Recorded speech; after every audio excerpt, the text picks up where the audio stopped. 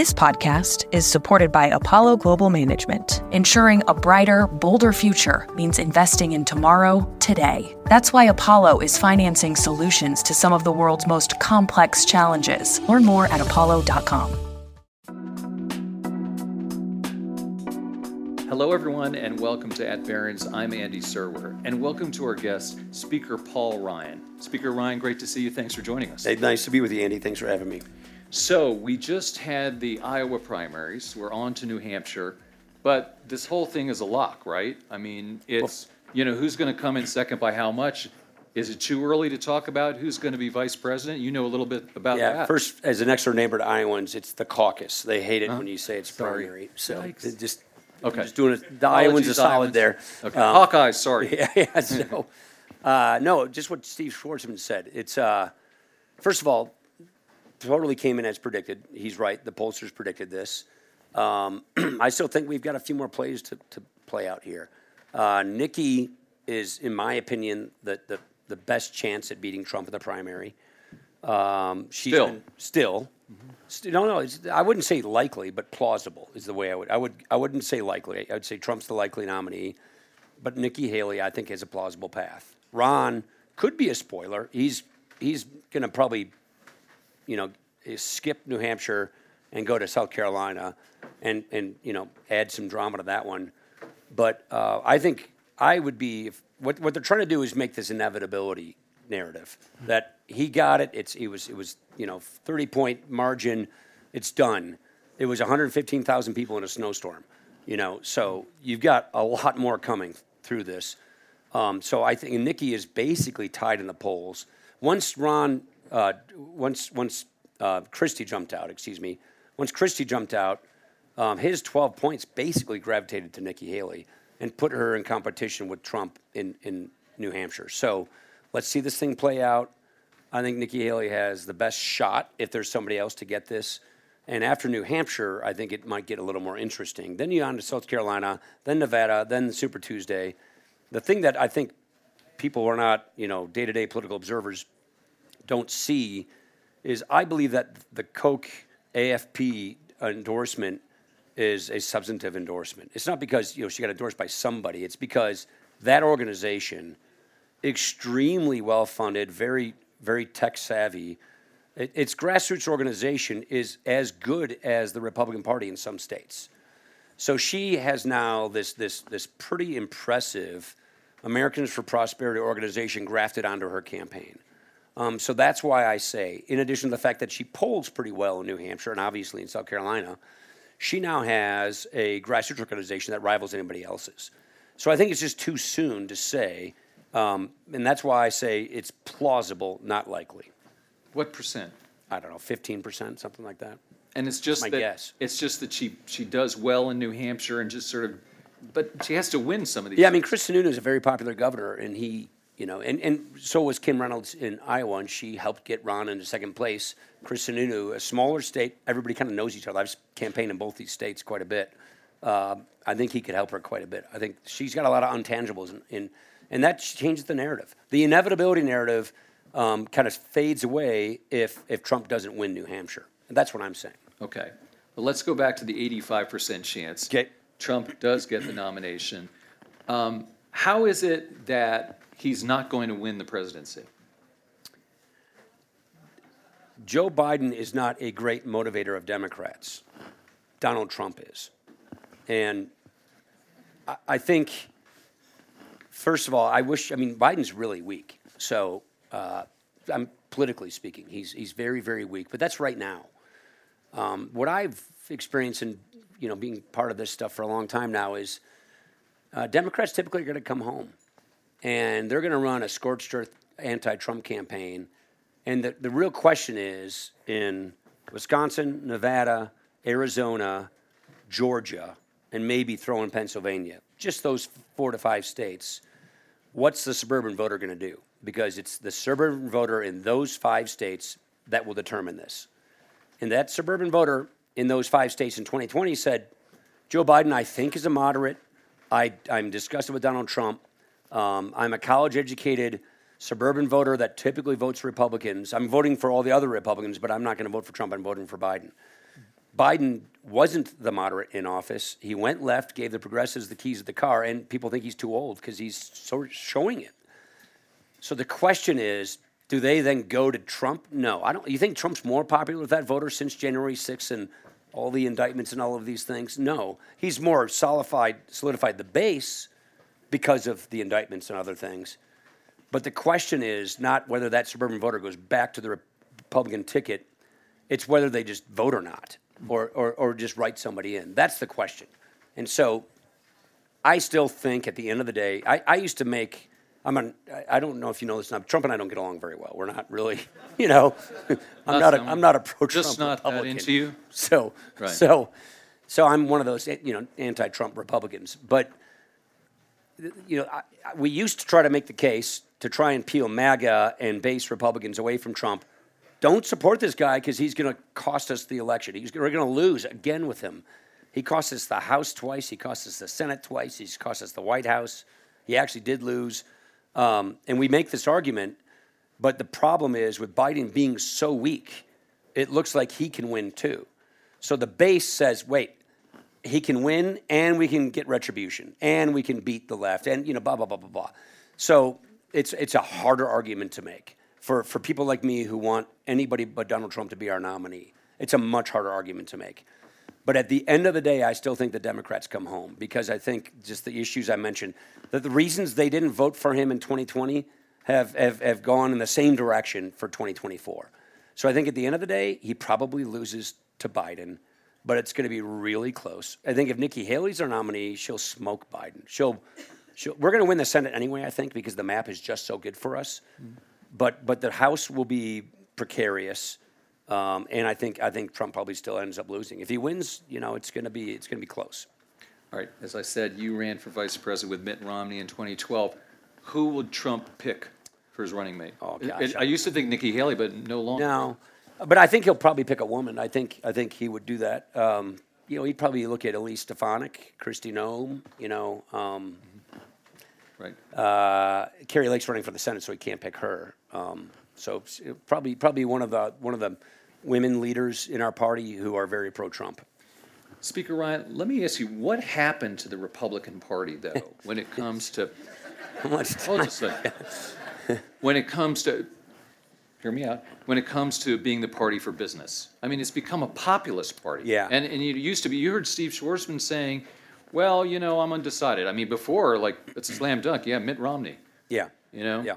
I've known Steve a long time. McCain, sure. We became not just a populist party. We've become not the whole party, right? Granted, I'm a classical liberal conservative. So we became a party that is populist, but more important to the point, we became a populism not tethered to any set of principles or policies. It's a populism that is tethered to basically a cult of personality and a cultural war. So that's to me pretty thin gruel. Mm-hmm. And that is, therefore, a really hard party to lead based on policy and vision and problem solving. And it's based on more cultural war, score settling, and a cult of personality.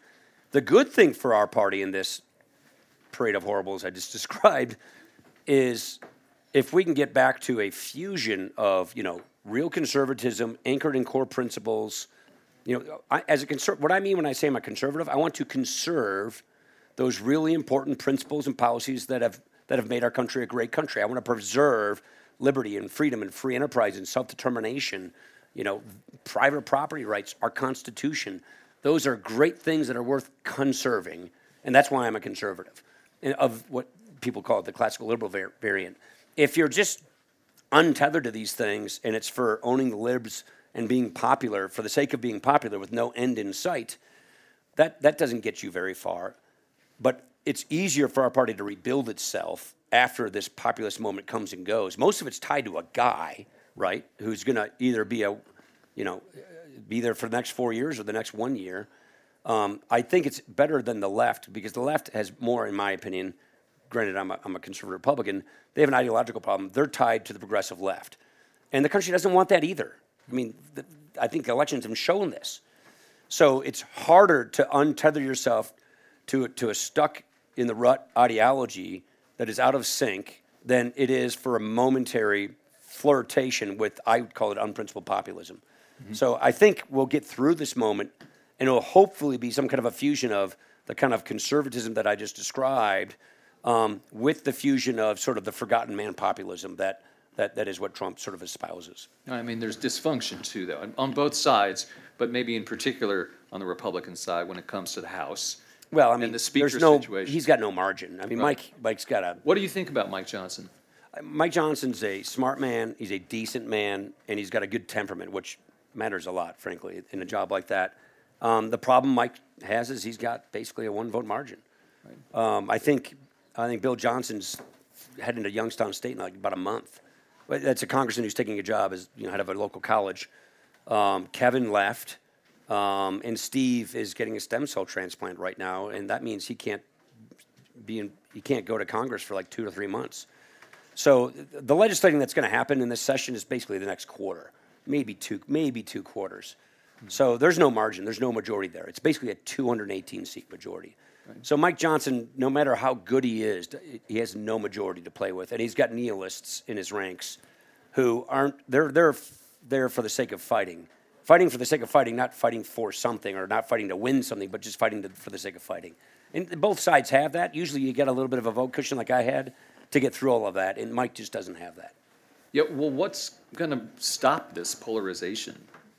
I mean, maybe not just in the United States, but maybe everywhere around the yeah, world. it's a really damn good question. I think, in the way I look at it is, if you ask me the biggest problem in America, you'd probably think I'd say like the debt or something That's like what that. You like that stuff. That's usually what people think. Right. I think it's moral relativism, and I think it's relativism. Yeah, I think it's moral relativism, which has just been amplified with digitization. And so it's like your truth and his truth and their truth. They're all equal. They're all the same. There's no fixed truth. It's my truth, not the truth.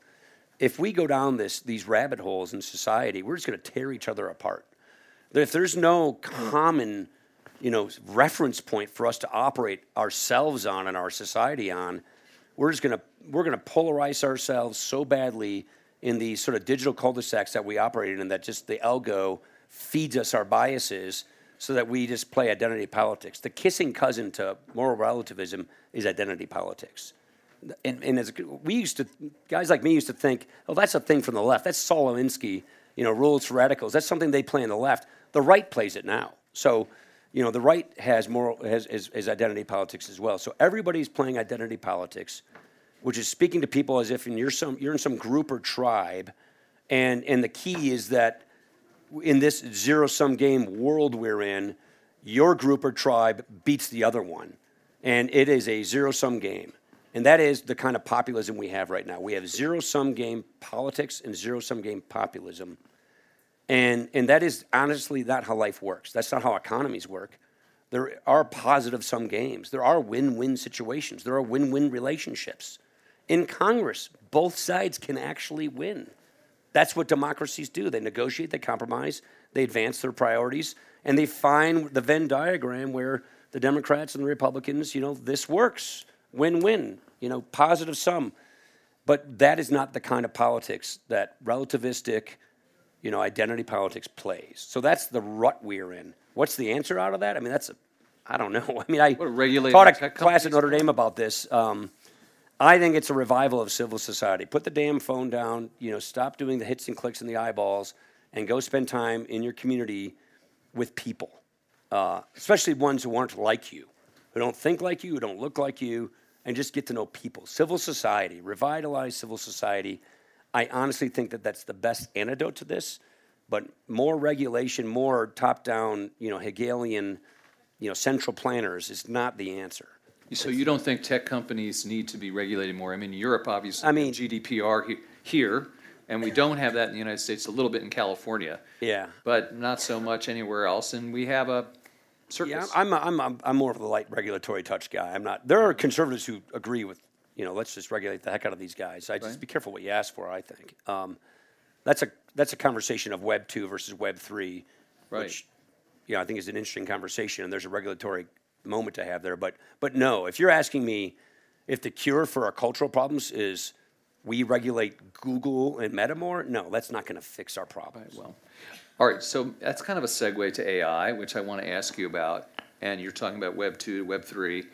Do you have some thoughts about regulating AI, though? Yeah, I mean, I'm in more of the accelerationist camp, which is let's go. I would rather have the free world with our principles, meaning Silicon Valley, keep the edge and keep the advantage, so that the tyrants of the world don't. So I see it a bit of a race, and I think it's important that free societies set the tone and tempo of this. So if we slow ourselves down and shoot ourselves in the foot, then the tyrannies will take this. So I think it's important. Yeah, Andreessen's, construct is sort of the Baptists and the bootleggers. You guys know what I mean when I say that? You're talking about Mark Andreessen. Yeah. So you're friends with Mark Andreessen. He's from Wisconsin. Unlikely. We all know each other. You're from Wisconsin, right? It seemed unlikely to me that, okay, so you guys know each other from Wisconsin? Everyone in Wisconsin knows each other? Yeah, we all know each other. I'm slightly exaggerating here, but it is a state where people are friendly with one another. No, but the Baptists and bootleggers is basically the old construct, which is, the true believers who think this is a doomsday machine, robots are going to come get us, versus the bootleggers who want it to be outlawed so that they can sell the alcohol to everybody. I think what you have to watch out for are this is back to the Web 2 reference you made, hyperscales basically trying to set up a competitive moat around them so that they can no longer be disrupted. And so what we have to make sure that we guard against is setting up a regulatory system that makes it really hard for disruption to occur, that makes it really hard, that basically gives the keys of the castle to the king so he can pull the drawbridge up behind him and let nobody else in. We want to have that creative destruction. We want to have that disruption. And how you regulate will really determine whether you get this right or wrong. And as far as the downside cases, whether it's, I think you just have to have good, smart AI stay ahead of this stuff. And so is there room for regulation to make sure you can protect against the downside case? Of course there is. But you have to be really careful how you do that, in my opinion. This podcast is supported by Apollo Global Management. As one of the world's largest alternative asset managers, Apollo is generating investment-grade credit, providing greater access to more resilient and diverse pools of capital, and helping to fill gaps in America's financial ecosystem. Learn more at apollo.com/private credit.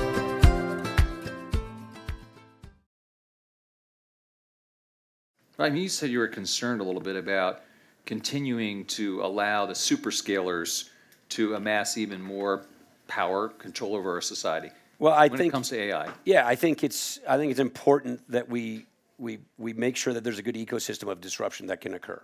So the startups can go after the incumbents. That's right. Right. Okay. Fair enough. I want to ask you about your thinking on the economic outlook and your take on the job that the Federal Reserve has done. I think Jay's done a pretty damn good job. I think he was late. Jay Powell, I'm sorry. Jay's a friend. You're on a first name basis. Yeah, with a lot of people I've known. That's good. I was in Congress. Everybody kind of knows each other. I think he's done a good job. He was late on inflation. They thought it was transitory for too long. There may have been some confirmation, politics in there, but they got on it, and I think they actually should be rewarded or like Steve just did. They should be congratulated for pretty much getting us to what looks like a pretty good soft landing. I'm in the higher for longer camp, regardless of. Steve has really access to interesting data, but core inflation still has a 3 handle on it. If you do the last 6 months, it looks better than the 12-month window. But what's most important for the Fed is credibility. And Jay does not want to go out in history like an Arthur Burns. He wants to go out in history like a Paul Volcker. And the Fed's credibility is everything. And so it's better that they stay higher for longer to make sure that they hit their target than to, declare victory prematurely. We're not in a recession and start cutting rates too soon and then realize they didn't finish the job and then have to go back and put toothpaste back in the tube. That would be a blow to credibility. And the great thing, and this is why they deserve credit, is, our labor market's pretty damn good. Right. Our unemployment rate's pretty stellar.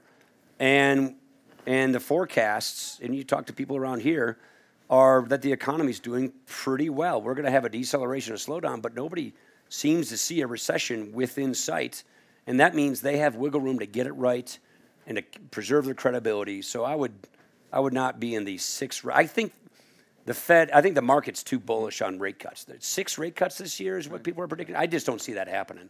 I can't imagine that the Fed would do that. Final question from me, and maybe it's an obvious one, maybe to some people out there. Why don't you run for president? I just demonstrated. Well, I just demonstrated why not. I'm an anti-Trump guy. He's not going to get elected, but I also don't think he's fit for office.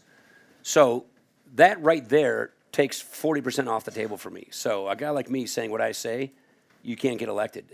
But it's more important for me to be who I am than that. And this just sort of tells you the pickle my party's in, which is fear is so palpable.